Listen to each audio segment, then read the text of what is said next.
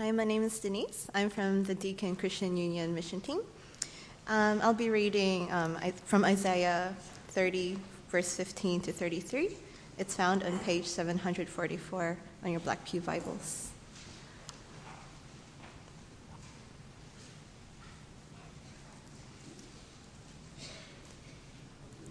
Okay. Verse 15. This is what the sovereign Lord, the Holy One of Israel, says. In repentance and rest is your salvation. In quietness and trust is your strength, but you would have none of it. You said, "No, we will flee on horses, therefore you will flee." You said, "We will ride off on swift horses, therefore your pursuers will be swift." 1,000 will flee at the threat of one, at the threat of 5 you will all flee away, till you are left like a flagstaff on a mountain top, like a banner on a hill. Yet the Lord longs to be gracious to you. He rises to show you compassion, for the Lord is a God of justice. Blessed are all who wait for him. O people of Zion who live in Jerusalem, you will weep no more. How gracious he will be when you cry for help. As soon as he hears, he will answer you.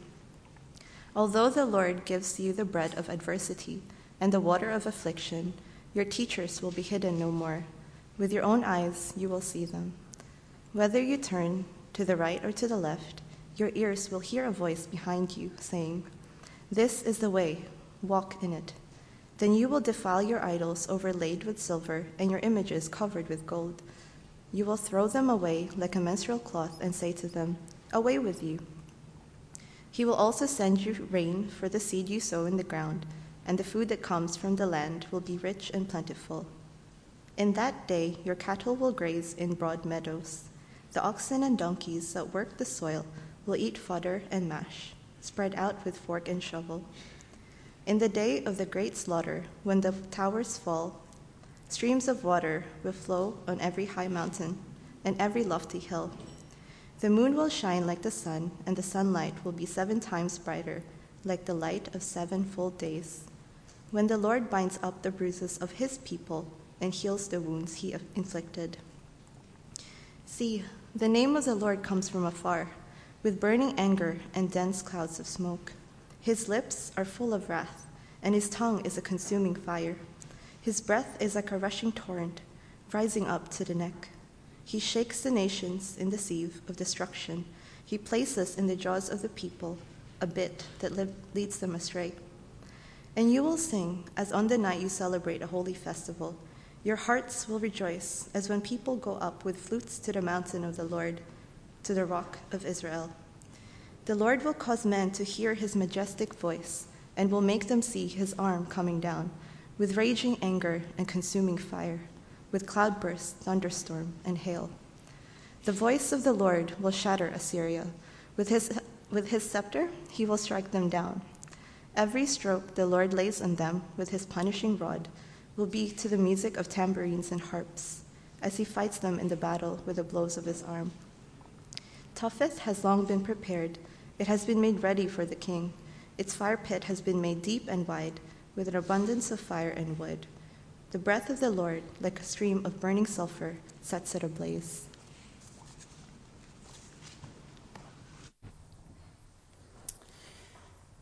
Thank you. Well, my name's John. A warm welcome to all of you. A warm welcome to the Deakin University students. Thank you for serving us so well this week. Warm welcome to those of you who are here for the first time as well. I see a few visitors this morning. Do join us for morning tea after our service here.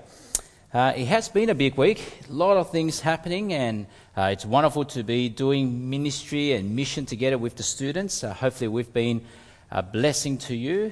You've certainly been a blessing to many of us. And thank you to those of you who brought food in, fed the students, hosted the students. What a wonderful way for us to show Christian hospitality. Last night there was the men's event, in fact, and we found out and discovered that some of us men can cook. Well, actually, we can't call it cooking, we call it baking.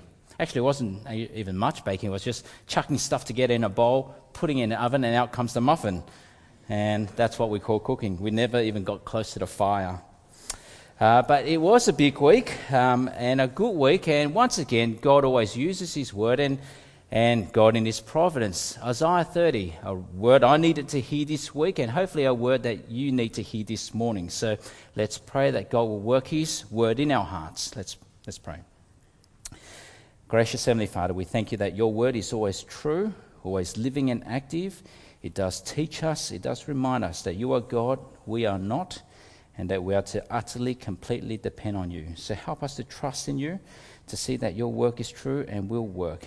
It's work in us. We pray this in Jesus' name. Amen. Now, many of you would know that I like coffee. I like a good coffee.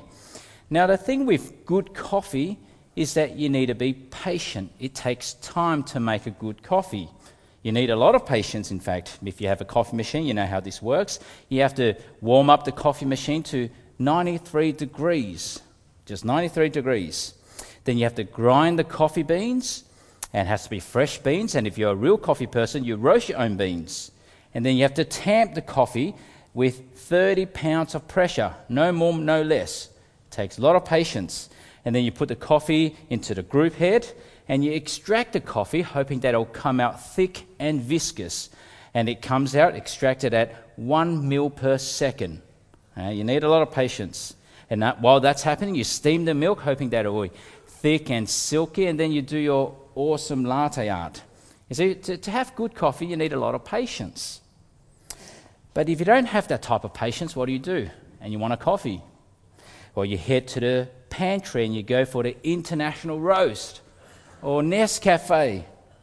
Now, you'll never find that in my household, ever. Not that there's anything wrong with that. If you like instant coffee, just don't offer it to me. But there is something good with patience, isn't there?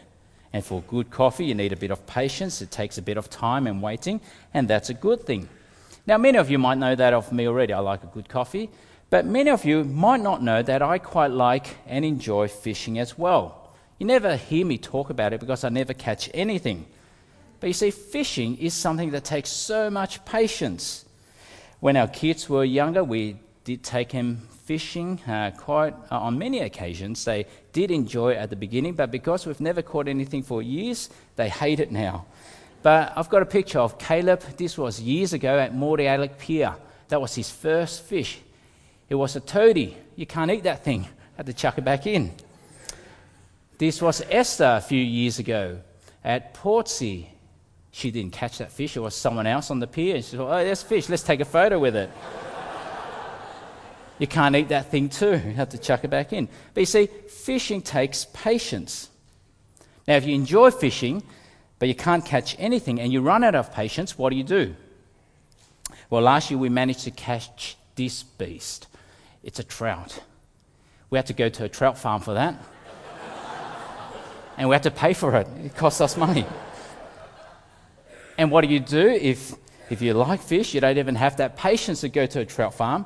You just go to the fish and chip store and pay for your fish there. But you see, there's something good with being patient. And this morning, that's what I want us to think about, being patient. And so I'd like to ask, how are you, how are we at being patient, at waiting? We wait all the time in life, don't we? We wait at the groceries to pay for our groceries. We wait for our results, our school results, our medical results. We wait for our interview. We wait for the results of our job interviews. We wait for our flights. We wait in queue. Some wait for their bride and wait too long. How are you at waiting? You see, in our society, we want everything instantly. Instant coffee, instant noodles, instant pasta. And it's always not so easy to see that there is some value in waiting. It's hard to see because we always want it. It's my time, it's my way, and I want it now. Well, this week, this very word from this chapter, Isaiah 30, the very word of God, has been a good reminder for me. What value is there in patience and in waiting? Because you see, in patience, in waiting, we learn to trust in God. God is trustworthy. God will work, and God will work in His own time. And that's the lesson we see God teaching His own people once again. So keep your Bibles to Isaiah 30. We'll make our way through it. God is trying to teach this lesson to his very own people. Remember in Isaiah, God speaks judgment to all the surrounding nations, but yet again, like last week, he's now speaking not to the other nations, but to his own people, and they need to hear this word. God has a problem, not with outsiders, but with insiders, with his own people. And that's not something you ever want to hear from God. But that is what God is saying here. So what were the people of God like? Well, their natural way, the natural way of all people, in fact, the natural way of even us, is that they were obstinate and impatient. Obstinate and impatient. And so here in verse 1, we see God summons them. Remember the word woe, we heard that last week. The word woe is like a summons. That is God saying to his people, you sit down and listen up. I have a word for you. I'm going to judge you. Woe, listen up. And what was their problem? Well, they were obstinate. Obstinate means they're stubborn. They're stiff-necked. You know that old saying we've heard and we've said, you can lead a horse to the water, but you can't make it drink. Now, I've never tried that with a horse, but I suspect that's true. But what we see here is that the very people of God, so stubborn, so obstinate, you can't even lead the people of God to the water. They're just going off and doing their own thing. And what are they doing? Well, we see in verse 1, instead of coming to God, trusting in God, they're coming up with their own plans and schemes. They know the Assyrians are coming, that superpower. They're so frightening and terrifying. They're afraid, and they're now taking matters into their own hands. They should be turning to God, but they're taking matters into their own hands. And look at what God says, verse 1. Woe to the obstinate children, declares the Lord, to those who carry out plans that are not mine, forming an alliance but not by my Spirit, heaping sin upon sin. Now remember, they're frightening words, terrifying words, condemning words, but God is speaking to his own people. Sin upon sin they're heaping. And so instead of trusting their God, the King of Kings, they're trusting here in political alliances, in political powers, in little kings.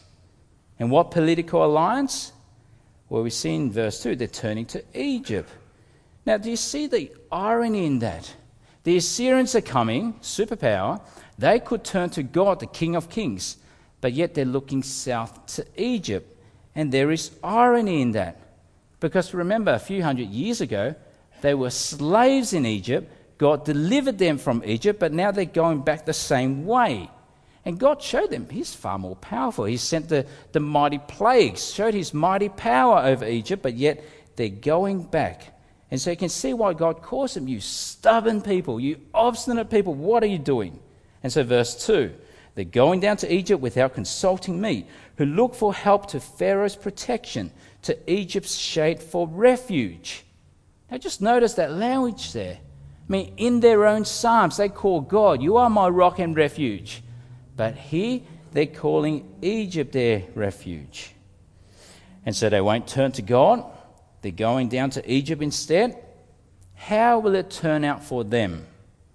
Well, we read on, it won't be good for them. The obstinate, the stubborn, it will never turn out good for them. They'll eventually be shown to be fools. There's a wonderful proverb that says, a man who remains stiff-necked after many rebukes will suddenly be destroyed without remedy. And that's what we see in verse 3. Look at it. But Pharaoh's protection will be to your shame. Egypt's shade will bring you disgrace. And so God's saying to his own people, you're so stubborn, you're so obstinate and stiff-necked.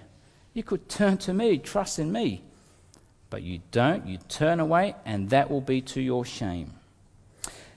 But yet it gets worse. They're also impatient. And we all know that impatience always leads to all sorts of trouble. Like instant coffee, that's trouble if you're so impatient. But what do? Well, instead of turning to God, instead of waiting for God, They carry the treasures of their king Hezekiah. They go through the dangerous, hazardous journey down back to Egypt, where there are lions and snakes, back the way they left centuries earlier. They're coming to Egypt and say, they're pleading, come and help us. We give you this treasure. And how much help will Egypt provide? Verse 7. They go to Egypt, whose help is utterly useless. Therefore I call her Rahab. Rahab is another word for Egypt. The do-nothing is sort of like a pun. In another translation, it is Rahab who just sits. And so what's happening here? Well, they bring all this treasure from their treasury down to Egypt, hoping that Egypt will help them, but they're getting ripped off by Egypt. Paid a whole stack of money, but there's no help from them. But now it even gets worse. Not only stubborn and impatient, God now tells them, this is what you're like. This is what will happen to you. But they just won't listen.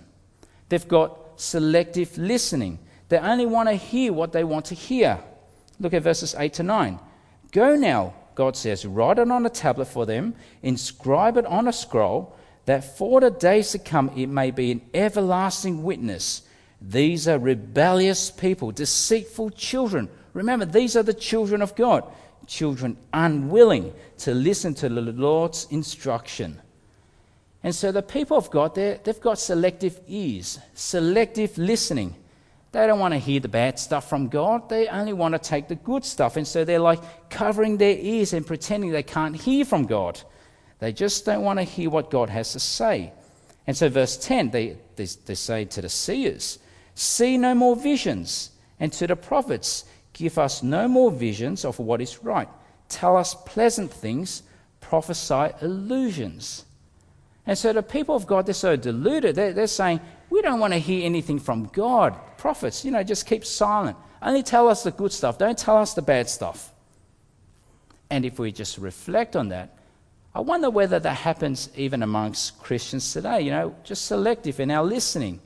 It's what the Apostle Paul says when he says the people of God, the people in the church, only listen to what their itching ears want to hear. And when Christians only listen to what their itching ears want to hear, it will be to their shame. It's like the people of God here in Isaiah's time, stubborn, obstinate, and impatient. Now, where would this stubbornness and impatience lead to? Well, it leads to nowhere pleasant. They'll be broken like pottery. Have a look at verse 14. It will break in pieces like pottery, shattered so mercilessly that among its pieces not a fragment will be found. I mean, that's the way of God's people back then. In fact, it's the way of people generally. Obstinate, stubborn, and impatient. But now what's God's way? What would God want? What is the attitude that God wants from his own people? What is it that God expects from his own people? Well, it's the flip side. It is one of repentance and patience. Repentance is always the right attitude towards God. Because when we repent, it's a recognition that I've gone the wrong way and I need to turn back to God. I need to do a 180. It is not my way, it is God's way. That is repentance. And so I need to come back to God in humility. And that is what God says here. It is only by turning back to God that we find salvation. It is only when we turn back to God that God says you find rest, you find salvation, you find refuge, and you find strength.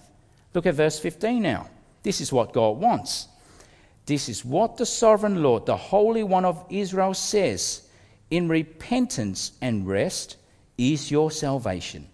In quietness and trust is your strength. God says, turn back to me, repent. But what did the people of God do? Well, the last bit of verse 15. But you would have none of it. That's how stubborn they were. You would have none of it. They didn't want to repent. They didn't want to turn back. They were going the wrong way. They're not acknowledging that is the wrong way. They're staying there and going down that path. They didn't want to humble themselves before Almighty God. And so what will happen? Well, though God wants them to repent, though they refused, well, they'll get that. It's a bit like our lesson in the kids' church today. They'll be pursued by the enemy armies. They'll run away until finally, look at how it's described now. It's a wonderful picture, verse 17. You will flee away till you are left like a flagstaff on a mountaintop, like a banner on a hill. Just try to picture that. You see, it's a picture of a huge mountain, no people around, no army, just a pole in the middle. Everyone's gone, everyone's deserted, everyone's run off scared. If they had only repented, God would save them. But they didn't. But what God also wanted was not only for repentance, but for patience. To not take matters into their own hands, but to wait for God. God is faithful. God will save them. They could have just waited. You see, their impatience led them to make this terrible alliance. They got ripped off. They got betrayed. But more than that, what we see here is in fact quite unusual in this next verse. It's not only that God wants them to wait, to be patient. You people of God, just wait for me. Be patient. Trust me, I will come to save. It's not only that God wants them to wait, but we read now that it is God who waits for them. God who longs for them. God longs for them to come back so that he could just grab them and shower them with compassion and love. God waits. God wants them to wait on God, and God longs to show them compassion. God waits for them. The picture here in verse 18, it's a bit like the story of the prodigal son. You know, the one that Jesus teaches, the one who squandered his father's inheritance. And after realizing that he's just a fool, he comes back to his father. And what did the father do? Well, the father wasn't there sitting on the porch with his arms crossed, legs up, ready to rebuke his youngest son. Instead, when the father saw him far off, what did the father do? He ran to the son. He longed for the son. He was so patient with the son. Ran to the son, grabbed him, kissed him, gave his ring to him, threw a banquet for him.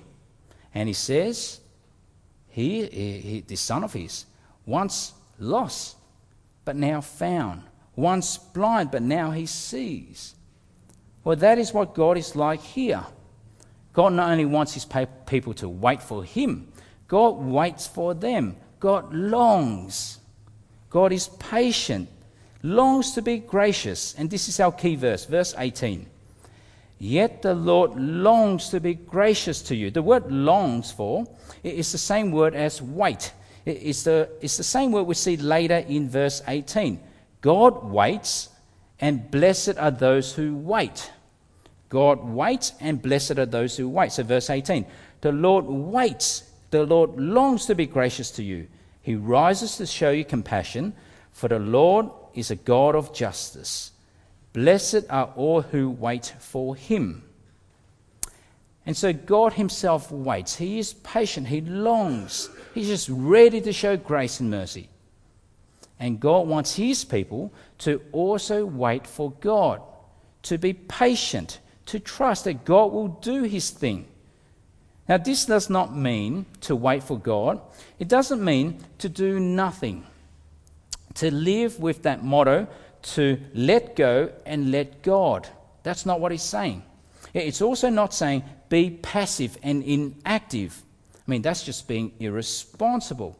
It's not telling us here to let go and let God. But instead, what waiting here means is don't take matters into your own hands. Don't do what is convenient and expedient, but wait, be patient. Trust that God has it under control. In God's time, God's purposes will be fulfilled. In God's time, you will see what God will do. And so to wait means to be patient, to depend on God, to trust in him. And here, the promise for those who do wait for God, who do trust in God, who do wait patiently, we're given a wonderful description here. It's a beautiful picture. It's extraordinary, in fact. It's in fact a little glimpse of heaven. Have a look, verses 19 onwards. There will be no more tears, verse 19. They will no longer be blind, they will know God, verse 20. They will no longer be deaf, verse 21. There will no longer be idolatry, verse 22. There will be an abundance of food, verse 23. And then verse 26, all bruises, wounds will be healed. Every hurt, every pain, every sorrow, one day gone. You see that beautiful description there? It's really a glimpse of heaven. Even then, 2,700 years ago, Isaiah gave his people a glimpse of heaven. And that's what we see fulfilled in Revelation. But now notice verse 26. It's an interesting verse. What's surprising in verse 26, halfway down? Have a look. We read, when the Lord binds up the bruises of his people and heals the wounds, have a look, someone inflicted. Is that what we read? He heals the wound some clown inflicted. Is that what we read? Or he heals the wounds some loser inflicted or some enemy inflicted. Is that what we read? No, that's not what we read. We read, he heals the wounds he inflicted. Who inflicted those wounds? It is God himself. Now, what do you think that suggests? Well, what that suggests is that judgment comes from God, and so does salvation. And it's the theme we've been seeing in Isaiah. Judgment comes first, and through that, salvation. It is God who brings judgment. It is him who inflicts. And it is God who brings salvation. And so God here, we see he longs to show mercy and compassion and grace. And he will. And in our final verses, God shows how foolish his people were. They should have just trusted God. Even though the Assyrians were so terrifying, so scary, so powerful, they should have just rested and trusted in the mercy and grace of God. You see, God in the end did save them. He saved them from the Assyrians. All they needed was God. Look at verse 31. Look at what God did to the Assyrians. Verse 31, the voice of the Lord will shatter Assyria, and with his scepter he will strike them down. See, God came through. They could have just waited. Not waste all their treasures and money and go down to Egypt. They could have just waited for God. And so what's God's way? What did God want from his people? It's so simple, isn't it, the lesson here? Don't be so obstinate. Don't be so stubborn and impatient. Instead, turn back, repent. Depend on me, God says, and be patient. Just watch and see what I'll do. Now that's our chapter. It's quite a simple lesson, I think. But what do you think this passage is teaching us today? What is God expecting from his people today? We see what God expected from his people back then is the same as what God expects from his people today. And so let's ask ourselves that question. What do you think God expects from us today, here in Surrey Hills, 2018? Well, he expects the exact same thing 2,700 years ago. And that is, don't be obstinate. Don't be so stubborn. Don't be so impatient. Instead, not just some days, not just on Sundays, but every day, turn back. You're going the wrong way. Turn back, repent, depend on me. Not just some days, and not just on Sundays, but every day be patient. And you will see what I will do. You will see, God says, that I can be trusted. You will see, God says, I will keep to my promises. Now I wonder how many of us here this morning knows not only that to be true, but has experienced that to be true. mean, I see it in myself as I reflected. Like I said to you, every week God has the right word, not just for me, but hopefully for his church as well. I see it in myself. I can be so stubborn and obstinate and impatient all the time. And it's actually quite ugly when it's brought to my attention. I mean, only ask Yvonne and she can tell you. In fact, don't ask her, but she might tell you too much. But when I try to take matters into my own hands, I see it all the time. When I try to take care of things my own way, I'll get things done. I'll do it in my time. I'll fix things. I'll sort things out. That's my way of living. What do I learn each and every time? What does God teach me each and every time? Well, God is pretty clear. Woe. He says, no, you won't. You might think that. No, you won't. You won't take care of things. You can't get things done. It won't be in your time. You won't be able to sort things out. But instead, God teaches me each and every time, it will be in my time, and I'm not in any hurry. I'll sort things out, God says. I'll get things done, God says. Things have never been in your hands anyway. They have always been in my hands. I'll get things done in my time. That's what I've learned each and every time. When I'm impatient, I won't get things sorted and all that. God teaches me each and every time. I'll get things done in my time, my way. Even this last week, I was reminded by this lesson, not just looking at this passage, but having a chat with a very wise man I respect deeply, I admire highly. There's this godly man. He said to me, the Lord in his own time will wash the mess away. It was wonderful to hear. And it reminded me again, not my way, never my way. It's always God's way. Not stubbornness, but repentance. Not impatience, but patience. Now, do you know what I call that type of experience, where we not only know the truth, but we've experienced the truth? When I learn to trust God the hard way. Do you know what I call that? I call it God's tough grace. God's tough grace. It's always tough to experience that it won't be done in my way or in my time. It's always tough. But it is always grace, because in God's time, God's good purposes will be seen. It's God's tough grace. That's how God deals with us. In fact, we had quite a nice chat with the two students staying with us last night, and we had a little chat a bit about this. They stayed with us this past week, and they've seen how crazy our household gets. But thankfully, they never had to experience my cooking this past week.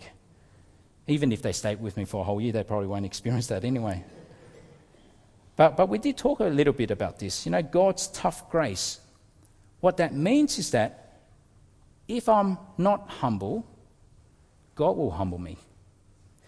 If I stand high and lofty, God will bring me down. If I want it now, God will make me wait. If I am impatient, God will make me patient, like it or not. That's God's way. It is called God's tough grace. Now, I suspect it's not only me who have experienced this in this room. I suspect many of us not just know this, but have experienced this. But now let me ask, why is it then that we can always repent with great assurance? Why is it that we can always turn to God and know that He will open His arms towards us? How is it that we can be so assured that we can be patient and wait for the Lord? How do we know that? What confidence do we have? How? Well, it is simply by knowing this. Because God Himself, He waits for us. It is the Lord who waits for us. That is the type of God God is. It is the Lord who longs for us, longs to be gracious to us. It is the Lord who yearns for us, who is so patient with us. That is why I can wait for God, because that is the type of God God is. I mean, if we just look at what God has done in history, how God has waited in history so patiently, our hearts should melt. I mean, at the very beginning, when God created such a beautiful world and he placed Adam and Eve in it to care for it, what did they do? Well, Adam and Eve, they destroyed it. They foolishly listened to a serpent instead of God Almighty who made them. They destroyed the world. How foolish. How wicked. And what did God do? So patient. God could have wiped them out. Just two people, just, kill them. Make them disappear. Wipe them out. And start again. But God didn't. So patient. Allowed them to live. Allowed them to have children who continue to sin. That's the patience of God. And then in the time of Noah, what was the world like then? Every inclination of the human heart was evil and wicked all the time. I mean, it grieved the heart of God. But what did God do? Well, God could have wiped the whole world entirely, built another earth, started from scratch. He almost did. But in his patience, he allowed Noah and his children to go on living. And they weren't perfect. They continued to sin. That's the patience of God. And then in the time of Moses, what were the people of God like? Well, instead of worshipping the God who just delivered them from Egypt, worshipping that God, what did they do? In foolishness, in wickedness, with their hands, they made a golden calf and bowed down to this thing. How foolish, how wicked, how offensive to God. And what did God do? Well, God could have started again. Wipe that nation. Kill off the Israelites. Pick another Abraham and start from scratch. But God didn't. He brought them to the promised land. That's the patience of God. And then in our passage, in the time of Isaiah, what were the people of God like? Well, foolishly again. Instead of trusting in the God who delivered them, who saves them, who is trustworthy, they made an alliance with Egypt. And what did God do? Well, we read in verse 18, God longs, God waits, God is patient with them. God waits to show them mercy and compassion. That's the patience of God. And then, the greatest display of patience the world has ever seen, in the time of Jesus. What were the people of God like? They spat on the Son of God. They butchered the Son of God. They crucified the Son of God. And what did God do? I mean, you see your Son hanging there on the cross, bleeding, gasping for breath, crying, pleading, my God, why have you forsaken me? And what did God do? Well, any father would think, this is it. I've had enough of these people. I'm going to put an end to it. They are not worth my son. Any father would do that. God would send his legions of angels, destroy them all. This is it. But what did God do? God was so patient. God waited. Because God so longs to show mercy and compassion to his people. And God showed that in the death of his Son, seeing him die, hanging on the cross, dying for our sins. That's the patience of God. God is even more patient than we are sinful. God is even more patient than we are sinful. And if that is what our God is like, how can I be stubborn and impatient with God? How can I not, with every cell of my body, with every breath I breathe, humbly, patiently trust in this God. Now, if you believe that, do you see how that affects our life? Do you see how that affects our everyday? See, when Jesus said this in Matthew, when he said this, he meant it. Come to me, all you who are weary and burdened, and I will give you rest. Jesus is saying, don't be impatient. Don't try to solve things yourself. Don't bear the burden yourself. He goes on to say, take my yoke upon you and learn from me, for I am gentle and humble in heart, and you will find rest for your souls. For my yoke is easy and my burden is light. And so this past week, in just my life, I had to put all of this into practice. Humble, patient trust in God Almighty. Many of us students and many from our church went out door knocking this week. We were out Box Hill yesterday morning speaking to strangers. It would have been wonderful if every single person we knocked the door on, if every single person we spoke at in Box Hill trusted in Jesus on the spot when we shared the gospel with them, brought many to faith this week. But we have to put this in practice. We have to be patient, trusting that in God's timing, God will use our feeble efforts this week to bring about his good purposes. I have to be patient. One of my cohorts from my study group I mentioned last week, another one from my Bible college that I went to. Only this week, I mentioned this friend of mine, not the one with the heart problem, another friend now, a missionary in Egypt, one who teaches at a Bible college there. He discovered just this past week he's got tuberculosis, a lung disease. Had to come back to Australia only this week, a treatment that could last for up to 6 months. But for my friend, being in contact with him, trying to comfort him and his wife and his kids, I reminded him, but he's also reminding me. I mean, in times like this, what do? You just have to be patient. Patient again. Trusting in God's kindness. That God somehow in his own timing will show his good work. Who is always working his good works for this friend of mine who loves him.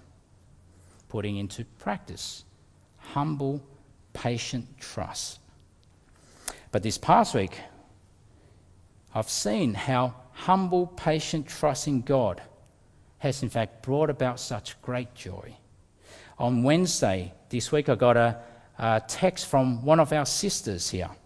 Told me with great joy that her very close friend, whom she's been meeting up for so long to read through the Gospel of John, whom she's been praying for so long and so persistently. She's brought her along to church many times. She's brought her to an evangelistic event. She's been saying, this friend of hers so close to believing. I met her only a couple of weeks ago. She was so close to becoming a Christian. And this sister's just praying, saying, when, Lord, when will she believe? But this Wednesday, she did. She became a Christian. Her prayers were answered in God's time. That news made my day. In fact, it made my week over the moon. Humble, patient trust in God. And so what is God's word for you this morning? How shall we live this coming week, this coming month, the rest of this year? Well, this week, many of you will know that I'm on annual leave. I might just go fishing to learn patience once again. But for all of us, it must be to live this day, this week, this year, humbly, patiently, trusting in our good God, who was so patient, who would even watch his Son die for us. That's the Lord we wait for. Let's pray.